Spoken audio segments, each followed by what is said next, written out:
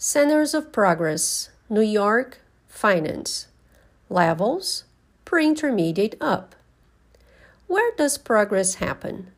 The story of civilization is in many ways the story of the city. It is the city that has helped to create and define the modern world.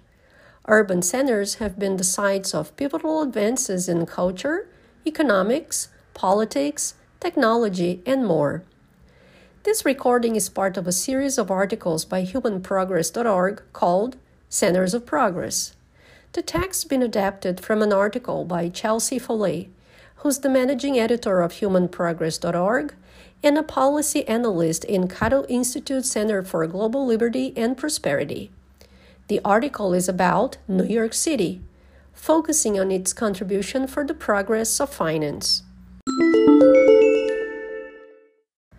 As many great cities lay in ruins after World War II, New York City assumed a new global prominence and even overtook London's central position in international financial markets. It soon became home to the world's largest and most prestigious stock market on Wall Street and forever changed finance. Wall Street is often considered to be both a symbol and geographic center of capitalism. Today, New York City is the most populous city in the United States, with over 8 million people. And the greater New York metropolitan area, with over 20 million people, is among the world's most populous megacities. In the American psyche, New York represents opportunity. Ellis Island was a historical gateway through which many immigrants arrived in the country during the 19th and 20th centuries.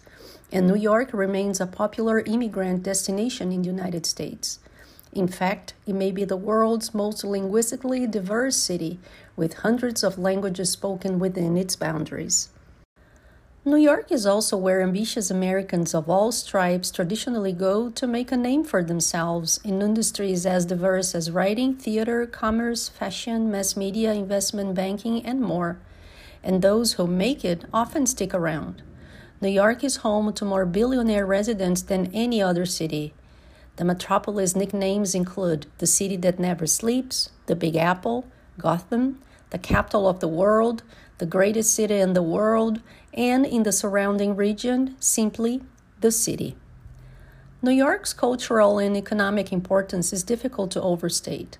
The city is a popular tourist spot, home to the iconic Statue of Liberty, the towering Empire State Building, the famous Broadway Theater District, and the bustling Times Square that is the site of the famous New Year's Eve ball drop. As such, New York has been called the world's most photographed city. It has been estimated that if the New York metropolitan area were a country, it would boast the 8th largest economy in the world, a rank currently held by Italy. The city is also a research hub, home to over 100 colleges and universities, including New York University, Columbia University, and Rockefeller University. Perhaps the city's geography destined to be a center of commerce. Located in one of the world's largest natural harbors, the site where New York now stands was a logical place for human settlement. Originally, the area was inhabited by the Lenape people and other Native American tribes. They used the natural waterways for fishing and to trade and wage war with nearby tribes. The first European to visit the site was an Italian, Giovanni da Verrazzano, who was exploring the region in service to the French in 1524. He named the area New Angoulême, after the French king Francis I, who was known as Francis of Angoulême before assuming the French throne. And Giovanni soon departed. Then, in 1609, the English explorer Henry Hudson, the namesake of Hudson Bay, arrived. He also soon left, but not before noting the large local beaver population. Beaver pelts were a valuable commodity. Word of Hudson's discovery spread quickly and inspired the Dutch to found several fur trading outposts in the area in the early 17th century. Those included a 1624 settlement in what is now Manhattan, initiated by the Dutch West India Company. By 1626, the Dutch had constructed Fort Amsterdam, which would serve as the town's nucleus until the fort's demolition in 1790. The town was appropriately named New Amsterdam and served as the capital of the local Dutch colonies, collectively called New Netherland. To this day, several local place names maintain Dutch origins, including Haarlem and Brooklyn. The Second Anglo-Dutch War, which happened between 1665 and 1667, despite ending in a Dutch victory, resulted in the British gaining control of the city as part of a treaty. In exchange, the British ceded the Dutch what is now Suriname, as well as Run, a small island that produces nutmeg, in what is today Indonesia. At the time, it seemed as though the Dutch had gotten a far better deal than the British. Nutmeg was extremely valuable, and the island complex that includes Run was famous in Europe, while New Amsterdam was a relatively obscure outpost. Few would have believed the small trading village on the island of Manhattan was destined to become the modern metropolis of New York, according to Australian historian Ian Burney. After the exchange, New Amsterdam was promptly renamed New York after the English King Charles' brother, James. James' title was the Duke of York, and he was the admiral who led the campaign to conquer the city during the war. The city rapidly grew. By 1700, New York had a population of almost 5,000 people. By the time of American independence in 1776, New York's population was about 25,000. In 1800, New York City had approximately 60,000 inhabitants. Boosted by immigration, it had well over 3 million by 1900. New York City took on its central importance in the post-war period. The Germans never acted on plans to bomb New York, deeming the operation too expensive. Thus, spared by the protective breath of the Atlantic Ocean, New York emerged from World War II not only unscathed, but prospering and poised to dominate global business and culture. By the late 1940s, New York had risen to become the world's biggest manufacturing center, boasting 40,000 factories, 1 million factory workers, and the world's busiest port, which handled 150 million tons of waterborne freight goods a year. New York was suddenly the city of choice for many top corporations doing business internationally, including Standard Oil, General Electric, and IBM. The nickname Headquarters City was added to the metropolis collection of monikers. Even the newly formed United Nations was headquartered in New York, built between 1947 and 1952. The city inherited Paris's role as the center of the art and fashion world. New York was a refuge for foreign artists fleeing war-battered Europe, like the Dutch painter P.A. Mondrian, and a hothouse of creativity cultivating groundbreaking American artists like Jackson Pollock. The city's musical influence also expanded rapidly, from influential interpretations of classical music by the New York Philharmonic at Carnegie Hall to bebop, the new form of music pioneered in Harlem's nightclubs that would take the world by storm. Above all, the city was at the center of post-war globalization.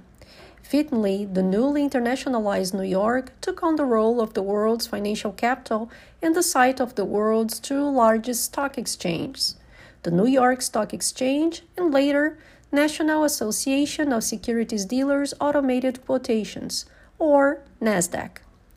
Since its humble origins in 1792, when 24 brokers signed the Buttonwood Agreement, thus establishing a securities trading operation in the city, the New York Stock Exchange has flourished in the face of adversity.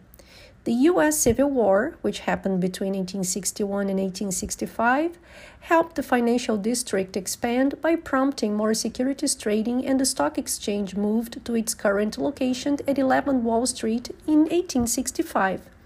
But it was World War II that let the stock exchange gain unparalleled global prominence.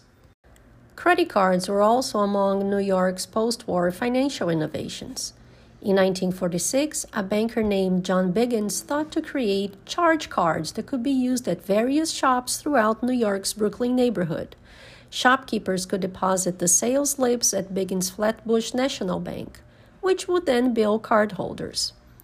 In 1989, an iconic bronze statue known as the Charging Bull or the Wall Street Bull was erected in the financial district of Manhattan to represent capitalism and prosperity, a play on the term bull market that denotes positive market trends.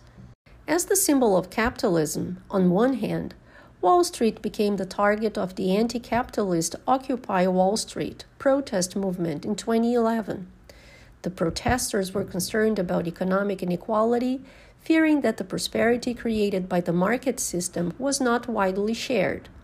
On the other hand, Wall Street is thought to play an invaluable role in everything, from facilitating ordinary Americans' retirements to funding promising innovations, ultimately expanding the economic pie and raising living standards.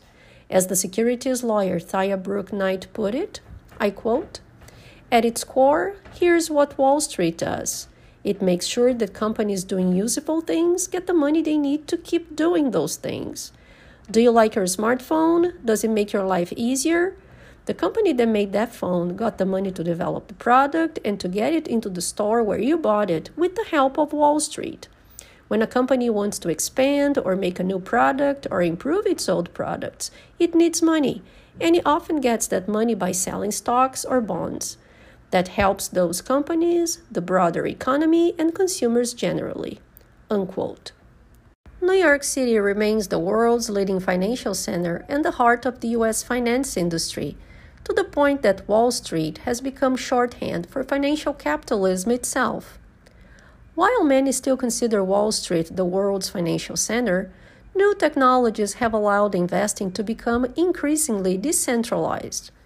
Today, anyone can buy and sell stocks using a smartphone while enjoying the comforts of home, and internet forums with names like Wall Street Bets can compete with traders on the literal Wall Street.